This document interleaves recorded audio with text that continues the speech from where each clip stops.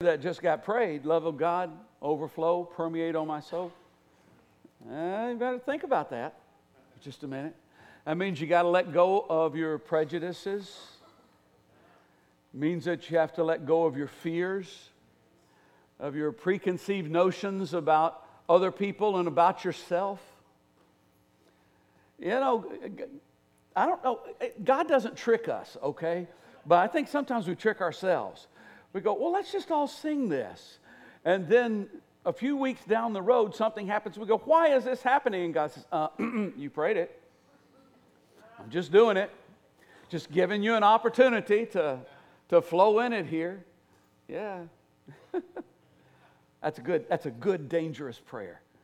That's a good, dangerous prayer to pray. Good morning. Woo. Yeah, this is a... Is this summertime yet?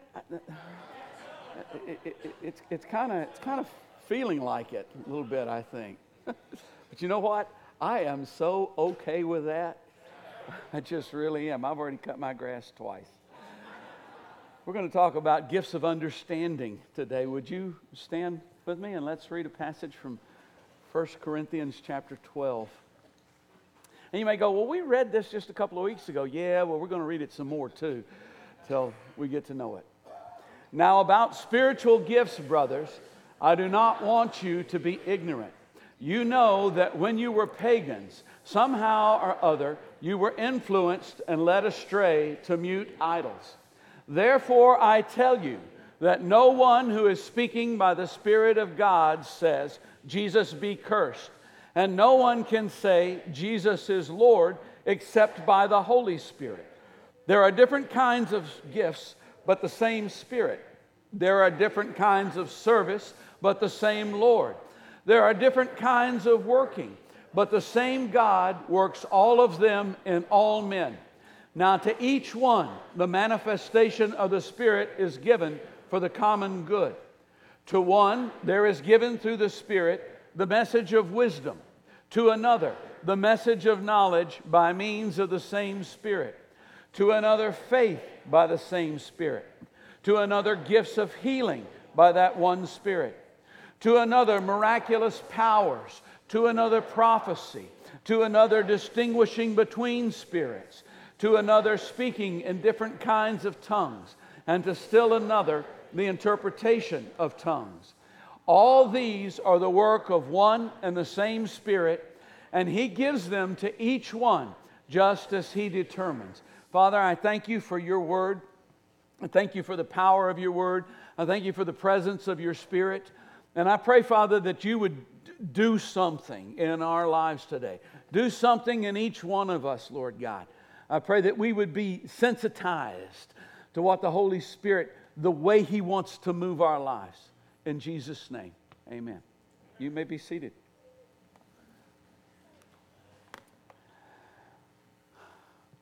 Put a green ribbon on it because yesterday was St. Patrick's Day. And somebody was asking me, actually it was Chris Morgan's, I guess, fiance, girlfriend, whatever. She's moved back to South Africa. So why do y'all celebrate St. Patrick's Day, of all things, in this country? Does anybody know the answer to that?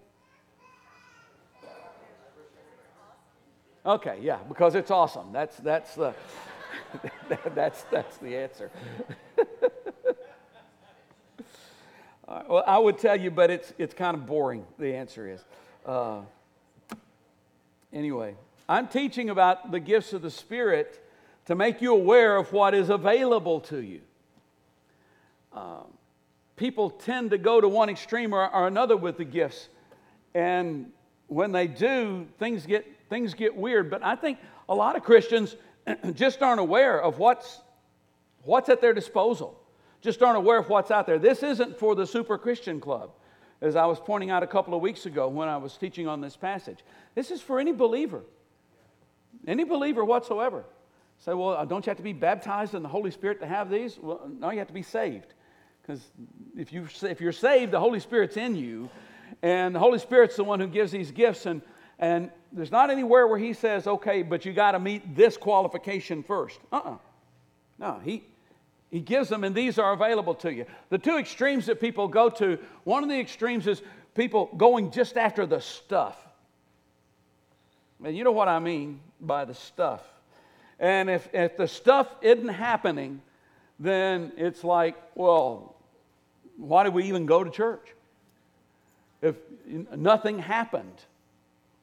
I grew up in a situation where, if you went a number of weeks without somebody doing something crazy, there'd be somebody else grew up in that situation too. If you went a number of weeks without somebody doing something crazy, then there would be a bunch of people going, well, let's just write Ichabod over the door. The Spirit of the Lord has departed this place, is gone, because no stuff seemed to be happening. John Wimber, he's gone home to be with the Lord now, but he started a movement in California called the Vineyard, and Wimber himself actually was pretty balanced about all this. Some of his followers ended up fairly unbalanced, but he was pretty balanced about it. But I remember a number of years ago seeing some television show where he was being interviewed. They were talking to him about his life and about things, and he talked about when he first got saved. Now, he came out of the music business in Southern California in the 60s, so hello. And he got saved, and this was the very beginnings of the charismatic movement. And I think he got saved in like a charismatic revival or something. And he started going to church, and he went for a few weeks, and no stuff was happening. And so he went up to one of the ushers at the church and said, "Where do you do the stuff?" And the guy said, "What?" And the reason I know this is because I heard Wimber say it on this interview. The guy goes, "What stuff are you talking about?" "The stuff, man. The healings, the miracles, the prophecies. Where's that stuff happen?" And the guy said, "Well, we don't do that here." And Wimber said, "Oh man, come on! I gave up drugs for this."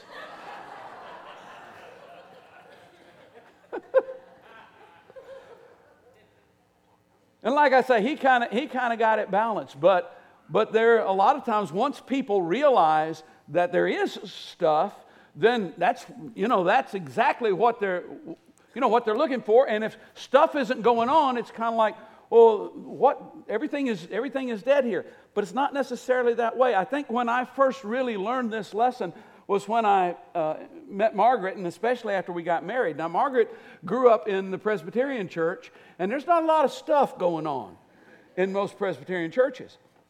And but she seemed to be a nice enough Christian girl anyway, and she had gotten a baptism of the Holy Ghost, and she was aware of this stuff. But her parents ain't never done no stuff. Aren't going to do any stuff. I know it's bad. I don't usually use bad English. Okay. Aren't going to do any stuff. But I discovered after a while, these people read their Bible every day, prayed every day, were real serious about the stewarding of their lives and the way that they ordered them toward God. And Margaret's dad, of all the people I've ever known that show the grace and the mercy and the love and the fruits of the Spirit being manifested in his life toward others, I mean, he might be the very top of the list. He's pretty close to it for sure. And so it kind of occurred to me that, it might not necessarily always be about stuff.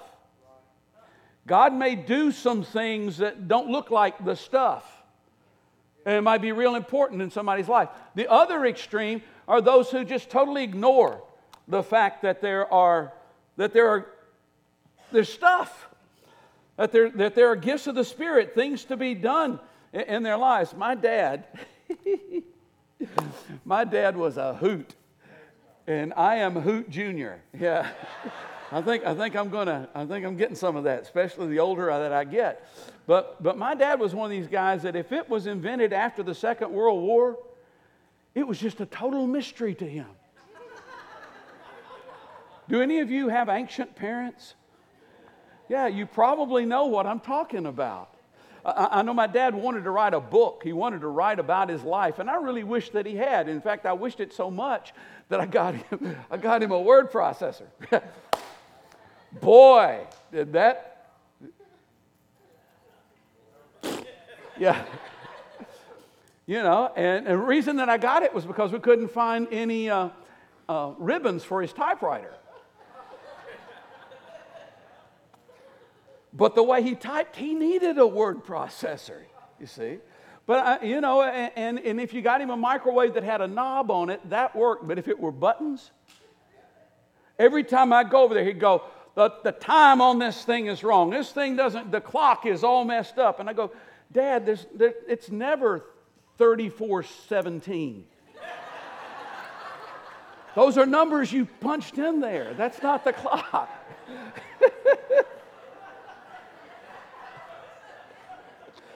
This is a man who spent 6 months watering an artificial plant. And he was amazed at how beautiful that thing was. It just, but that's what you're supposed to do with plants. Oh, I'm just like him. I love him.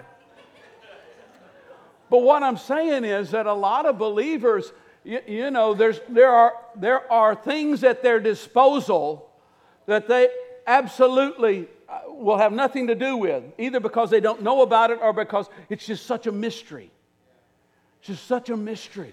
I don't want to get involved in that. And what I want to do, what I'd like to do is maybe help trim some of the mystery away. You can fly.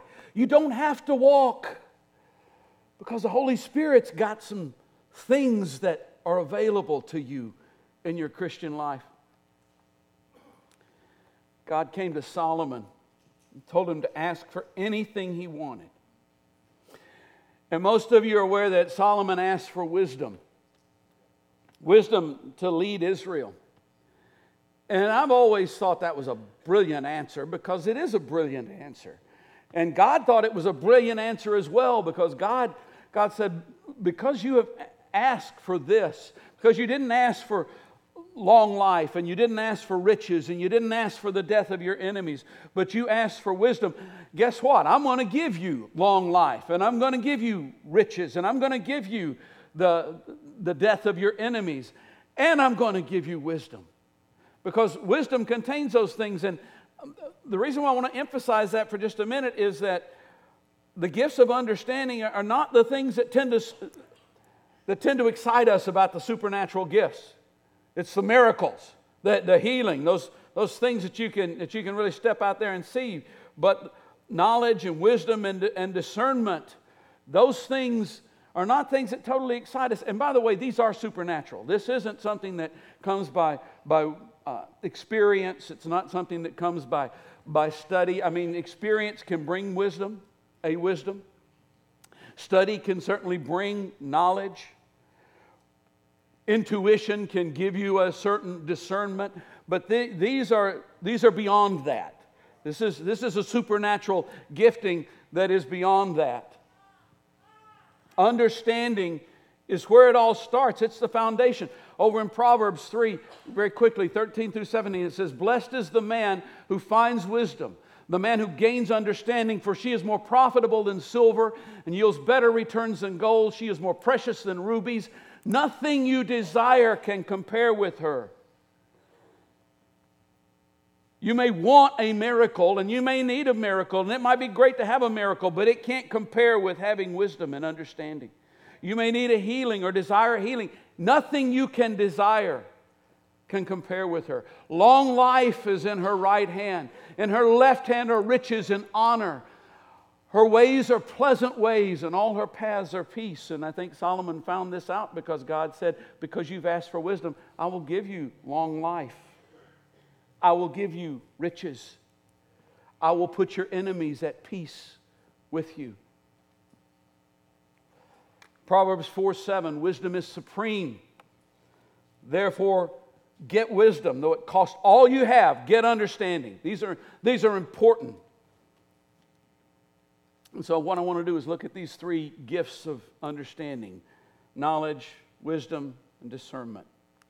Knowledge. Knowledge is, the gift of knowledge is the supernatural revelation of a fact. I'll give you some examples. A couple of weeks ago, it might have even been a little further back than that. I talked about the situation of Naaman being healed of leprosy, going down, dipping 7 times in the Jordan River. Elisha sent him down to do that. But really what we were talking about was Elisha's servant Gehazi. Coming back after that, y'all remember that? Wow. The first service was clueless. But there are 12 of y'all who remember me talking about that. Very briefly, quickly, I'll bring you up to speed. Naaman offered money after he got healed and was all excited about it. He said, here, I brought all these things. He actually brought 750 pounds of silver and 150 pounds of gold and 10 sets of clothes, and offered these to Elisha, and Elisha wouldn't take any of them. And as a result, partly as a result, I think it sort of put the oomph behind it. Naaman went, well, let me just worship the Lord. Can I worship the Lord the rest of my days? And Elisha goes, yeah, that'll work. And Naaman takes off. And Gehazi gets to thinking, and he goes, my master was too easy on this Aramean. I'm going to get something from him.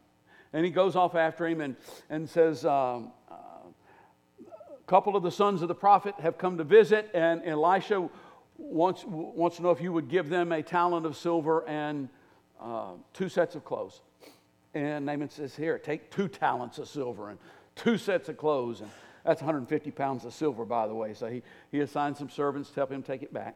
And he did. And boy, what an opportunity was lost. On all kinds of different levels. Gehazi, who virtually none of you have heard of, was to Elisha what Elisha was to Elijah. And that is that when Elijah passed off the scene, Elisha said, I would like a double portion of your spirit. And he got it. Gehazi was in line. He was next in line until this happened. And who knows what that did to Naaman. I mean, I'm sure Naaman continued to worship the Lord, but I mean, what kind of a pallor would that put over that whole experience? Not only did I get healed, he wouldn't take any money or anything for it. Oh, well, no, he'll take a little bit of money. Yeah. This God's pretty cheap. Anyway, where we're going is Gehazi goes and stands in Elisha's presence. And after what had to be a few minutes of excruciating silence, Elisha says, where have you been, Gehazi? Because he knows where Gehazi's been. How do you know that? That's a word of knowledge.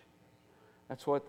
There was another time in Elisha's ministry, there was a Shunammite lady who was barren, and Elisha prophesied over her and her husband, and she conceived and had a child. Later on, the child died. And on the day that the child died, she had her donkey saddled, and she rode off to find Elisha. And she went and found him, and when she got there, she was totally distressed.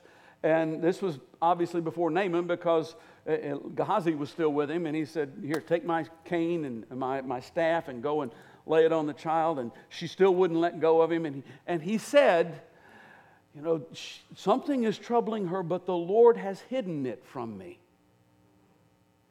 Now, these are the words of a man who's pretty used to the Lord revealing things to him, letting him know things. So he clearly operated quite a bit in the gift of knowledge. When Daniel interpreted Nebuchadnezzar's dream, and not only interpreted it, but told him what the dream was. How did he find that out? It was a word of knowledge. It was a gift of knowledge. Jesus, with the woman at the well, he said, give me a drink. And she said, well, you're a Jew. I'm a Samaritan woman. How can you ask me for a drink?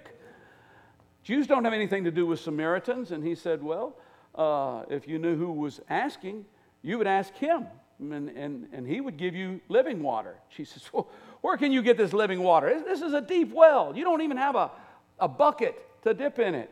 He says, well, everybody who drinks from this water is going to be thirsty again, but whoever drinks from the water that I give him will never thirst. And she goes, oh, well, now I'm interested. I'd like to have some of that. And he said, well, go get your husband. I haven't got a husband. Ah, you just spoke the truth. The fact is, you've had 5 husbands, and the man you now have is not your husband. How do you know that? Word of knowledge was given to him. When Ananias and Sapphira came to Peter and brought money and said, we sold our land, and this is everything we sold it for, we're giving it to the church. Peter goes, no, that's not. Why are you lying to the Holy Ghost? How did he know that? So it's word of knowledge, and it didn't just happen in the Bible. I have a couple of friends named Bob and Peggy Huey. Some of you know them.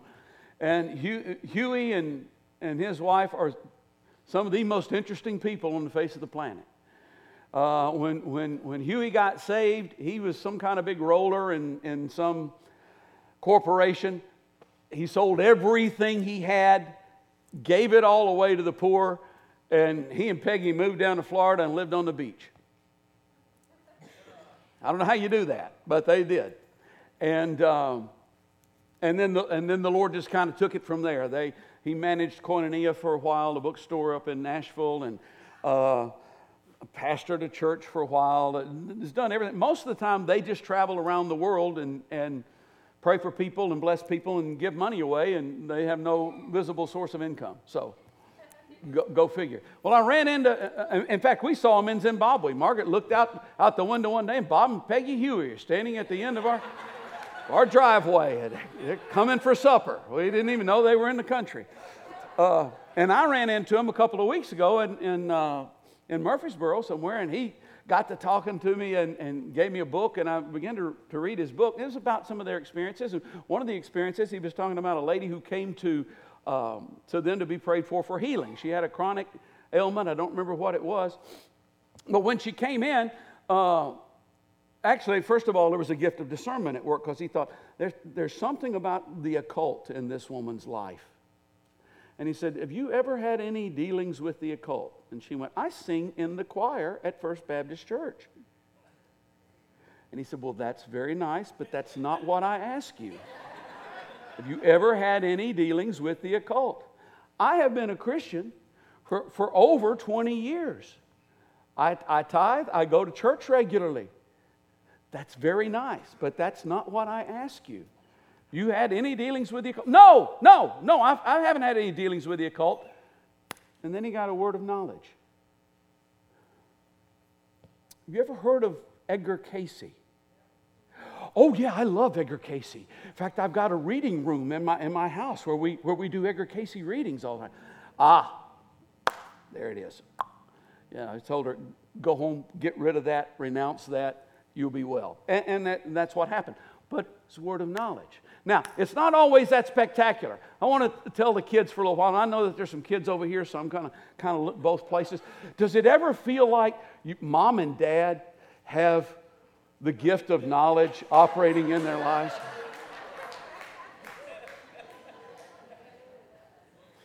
Well, let me just tell you, that's not supernatural. In fact, let me let you in on a secret. They know virtually everything you do.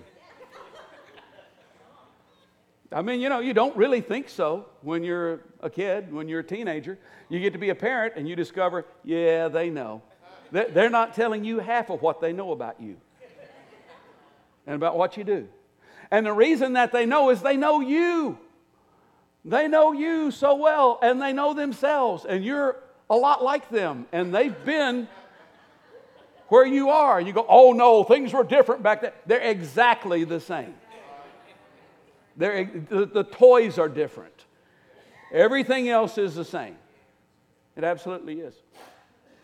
And so, right, they're not right 100% of the time, but 95% is not bad. And it's about 95% probably where they got it pegged. They got it nailed. Now, to the parents, you know what? God will give you a word of knowledge if you need one. Ask. Ask. There'll be times when you kind of go, okay, I know something's going on. I know I just got this thing in my heart from my child, but the Lord has hidden it from me. Actually, it's your child who's hidden it from you. Ask. Ask. That's what I mean, you can fly. You don't have to walk. Okay, I took more time on that than I was going to, but that's the gift of knowledge. Let's look at the gift of wisdom. Wisdom is the supernatural revelation of a course of action. It's not the revelation of a fact, it's the revelation of a course of action. Very, very quickly, some examples here. Joshua had led the children of Israel across the Jordan River, and they were outside of Jericho, and this tall, imposing town with these massive walls. You know, and they're supposed to take Jericho. I'm not quite sure how to do it. The Lord comes to Joshua and says, here's what you're going to do, Joshua. Here is the battle plan. You're going to march around the city walls with the priest leading and carrying the ark. You're going to march around the city walls one time every day for 6 days and not say anything. And then on the 7th day, you're going to march around 7 times. And at the end of the 7th time, the priests are going to blow the trumpet. Everybody's going to yell, and the walls are going to fall down flat. And don't you know, Joshua's thinking, why didn't I think of that? And of course, the reason why he didn't think of that was because none of the military schools in the Middle East in those days taught that kind of strategy. And in fact, none of them teach that kind of strategy today because it's not something that comes from a natural wisdom. It's something that is supernaturally imparted, and it was supernaturally imparted to Joshua. Jesus, the miraculous catch of fish, he did it twice, and I love it. The first time, he's in Peter's boat, he's teaching, and when he gets through teaching, he says, now, Peter, let's push out here and go fishing. And Peter goes, Lord, we fished all night. Before you got here, we fished all night, caught nothing. This isn't the right time of day to catch fish, and there aren't any fish out there. But because you say so, I'll do it. And you know what happened? They went out there, they dipped the nets, they caught so many fish, it was causing the boat to sink. There are things in our life that we think we know how to do. I got this. I know how to do this. I have done this hundreds of times. And sometimes God will come along and say, do it this way. Or do it again. Lord, I prayed for that scores of times. I've been prayed for. I know you have.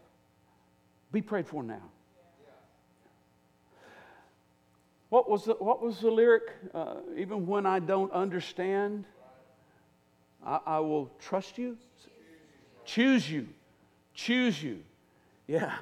I actually like the second time that he had the miraculous catch of fish. Jesus comes, Peter and some of the disciples, this is after the resurrection, are out and they're fishing, and they fish all night. They catch nothing. When will these guys ever learn? Jesus is standing on the shore, and he says, throw the net on the other side of the boat. Ha! Fish swim. This is a big lake. This is a little boat. That side of the, there aren't any fish on this side of the boat, but they're on that side of the boat. But they do, and of course the nets begin to tear because there are 153 large fish in them. Just happen to be swimming on that side of the boat. That's a word of wisdom in our lives, mine and Margaret's life. Now let me give one more example because this might be very helpful to somebody. Nathan was prophet during David's ministry. David's ministry. That was a ministry. David was also king. His reign. And you know, David had messed up big time. He'd committed adultery with Bathsheba, and he had Uriah murdered to cover it up. And I don't know how Nathan knew that. It could have been a word of knowledge that operated there for him to find that out. Or maybe he just heard some scuttlebutt around the palace. I don't know. But he knew it. The question was, now what do you do about it? And God gave him a beautiful word of wisdom on how to deal with this. He comes to David and he tells him a story. He says there's two guys. One of them is rich and has all these flocks and herds and everything. And he lives next door to this real poor guy who's only got this one little lamb. And the rich guy had guests come, and rather than taking any of his flocks, he went and got the lamb of the poor guy and slaughtered it to feed his guest. What should we do about that? And David said, such a man doesn't deserve to live. And Nathan goes, you're right. You're the man. That was a word of wisdom on how to bring that. Ever have to have a difficult conversation with somebody? A boss, a spouse, a child, a parent? Ask God. Ask God, how do I do this? How do I put this together? And Margaret and I got married on October the 10th, 1976, exactly 1 week after Don and Patty McCain got married. Yeah, it was a Sunday. She, as I said, grew up in a Presbyterian church, and she was attending Glen Levin Presbyterian. I was attending First Assembly of God in Hendersonville. But the one thing that we both knew was we were supposed to go to the Lord's Chapel. So October the 17th, 1976 was our first Sunday morning at the Lord's Chapel. First time we'd ever been there on Sunday morning. We'd been there a couple of evening services. And we knew that was where God wanted us to be. We didn't know why, but we knew that's where we were supposed to be. A year later, I got a job with the Social Security Administration, and I was a claims representative. And the first 3 years, you're a trainee, and it takes 3 years to get through all that stuff. But you get some pretty hefty pay increases every year. And by the time I got my last step out of being a trainee, I could afford to support us if we stayed on a nice, tight budget. And that was nice because Isaac was born a couple of months later. It's just God's blessing. The timing just worked. For the next couple of years, I worked there. And after those trainee years, the pay increases become very incremental, just tiny little bitty pay increases. And if you want to advance, you've got to move to different positions. And to move to different positions, you've got to be willing to move. You got to be willing to transfer, go somewhere else. That was never an option for us. And the reason it was never an option was I didn't know if I was going to spend the rest of my life working for Social Security. I figured I would. I didn't know if that was what I was going to do or not, but I did know we were supposed to be at the Lord's Chapel. That was the only, we both knew that for certain. And so I never put in for anything to transfer, never put in for anything to go. And what an incredible blessing that ended up being in my life. I wouldn't be standing here if it hadn't been for that, because that's where I went into the ministry. A couple of years later, they said, would you like to be our youth pastor? Yeah. Heck yeah. I want to be a youth pastor. Yeah. This is what God has for me here, for sure. And then after that, they were very instrumental in supporting us and getting us to Zimbabwe. And we wouldn't have gone and lived in Zimbabwe. None of this would have happened if we hadn't stayed there. Here's the thing. That was the course of wisdom that God had for our lives. That was all we knew, was we were supposed to be there. And I have seen so many families and so many lives, just the wheels completely come off because Dad got an offer with more money somewhere, or Sissy or Bubba got put on a traveling team where, they weren't going to be at church for the next 6 months. But what an honor it was. And the families would even come to me and go, well, we really hate to miss. We really hate, we really feel like this is our home. if you feel like this is home, and it's where you're supposed to be, what are you doing going once you know what God's will is for your life, who looks at him and goes, no, I'd rather do that. And I'm not saying that to say, so all y'all better stay here in this church, because no, that's not what I mean at all, because God has other plans for some of you. Not everybody is supposed to stay here in this church, but I know there have been many who were supposed to, who didn't, and it didn't work out very well, because it rarely does. When you get something from God, a direction for your life, that is a word of wisdom that He's given to you. It is a plan for how you should conduct and order, and you need to order your life around that plan rather than discarding it when something that glitters real nice comes along. That was so good. And not necessarily easy because, well, anyway. The last one, the gift of discernment. The supernatural ability to see as God sees. This isn't intuition or experience. Both can serve you well if they're pure, but this goes beyond both of those. Boy, if Adam and Eve had used this gift, we wouldn't be in this mess now. We wouldn't be a fallen race if they had used this gift. One brief example, Elijah, after he called fire down on Mount Sinai and not Mount Sinai, Mount Carmel, and caused the rain to come and break the drought and all these things that happened. Actually, it's pretty close to the time he was getting ready to ride a chariot of fire out of here. There was a king in Israel named Ahaziah, and he got sick, and he decided that he needed to find out if he was going to live or die.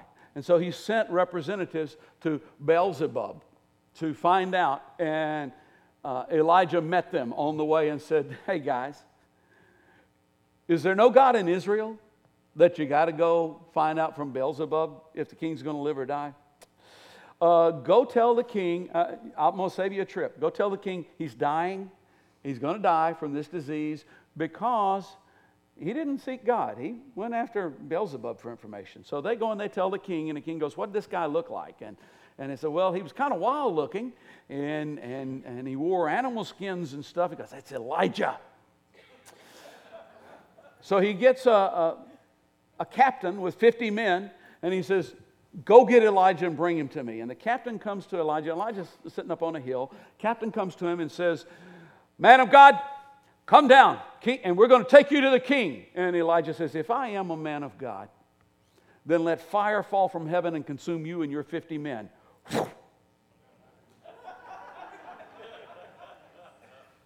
So the king gets another captain and 50 men, and he says, go and bring Elijah to me. Well, this one's got a little bit more together. He goes, man of God, this is what the king says. Come down. Elijah, if I am a man of God, let fire fall from heaven and consume you and your 50 men. The king gets another captain. This isn't an assignment that you want, is it? Take your 50 men, go and get Elijah. And this time the guy approaches Elijah and he says, man of God, please, have respect for my life and the life of these men. Would you come with us to the king? Now, you might say, well, it's kind of splitting hairs here. Word of knowledge. No, this was discernment. The Holy Spirit told him, trust this one, go with him. It's okay. That's discernment. That's basically that's all that it is. He didn't know anything about him. He just knew this one's all right. You might go, well, it seems pretty obvious. I mean, he approached in such a supplemental fashion. You ever heard of lying? Yeah.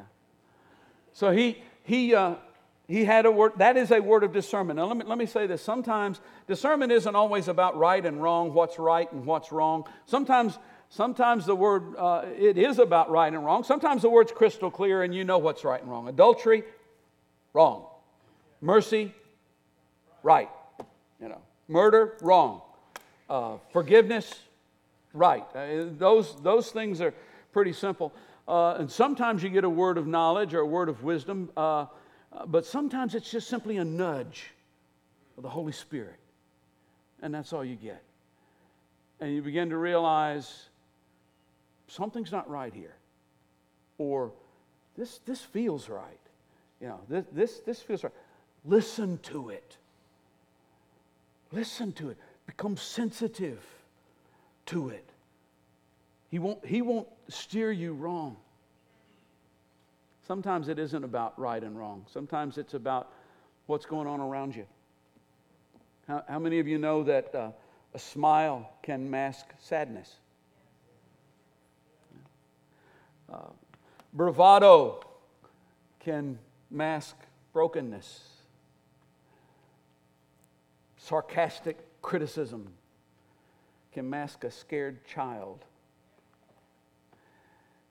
And the Holy Spirit would like to give you the discernment to know what's going on. See, if you'll let Him do that, He can use you to bring healing into places. He can use you to strengthen weak places. He can use you to make the high places low and to raise the low places up.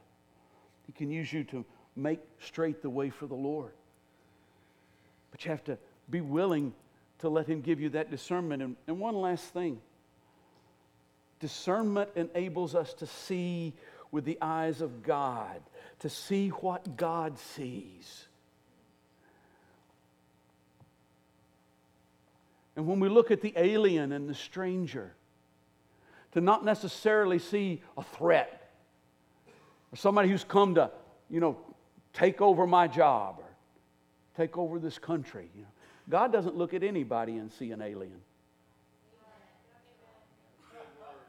And if you look at the way God looks, what you might see is you might see somebody who's just like you. You might see somebody who has been trapped in a situation where their kids have absolutely no chance whatsoever, and they go, I'm going to risk everything. I'll leave everything behind that I know. Friends, family, everything that's familiar. Go someplace with no promise whatsoever and do whatever it takes to make life better for those that I love. Isn't that just like you? Me? Discernment gives the ability to see what God sees. And it drains out the fear. It drains out the prejudice. It drains out all of those things that prevent us from being instruments of His peace and His glory. And all these things are available to you and more. Would you stand with me?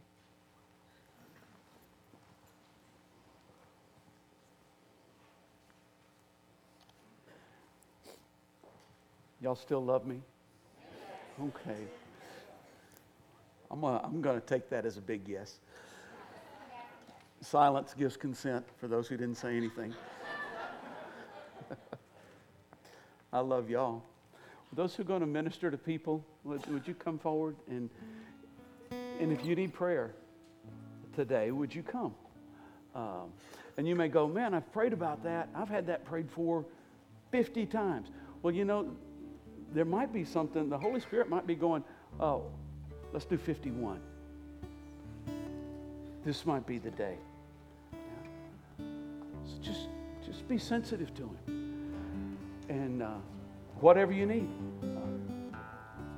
Wisdom, understanding, healing, restoration. Whatever you need. The altar's open. We're going to sing, I believe. And if you don't need to come, then worship for a few moments. But if you do, bring it. Bring it.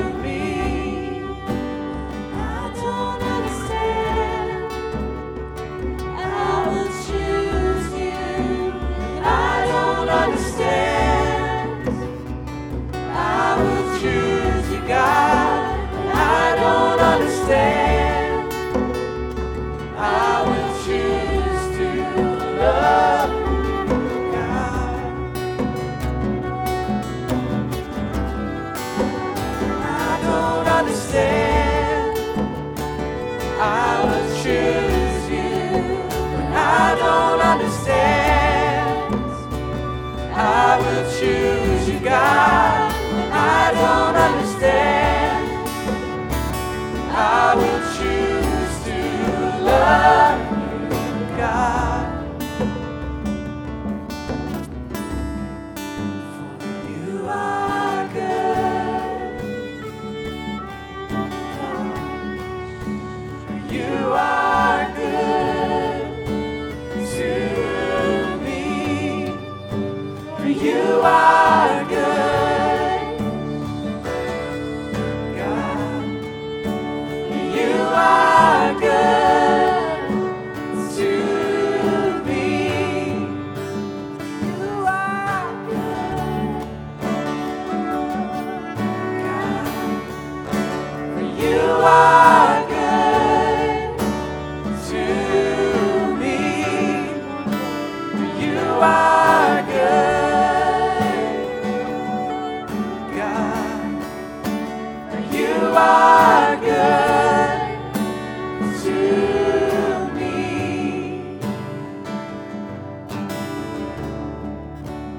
Love of God,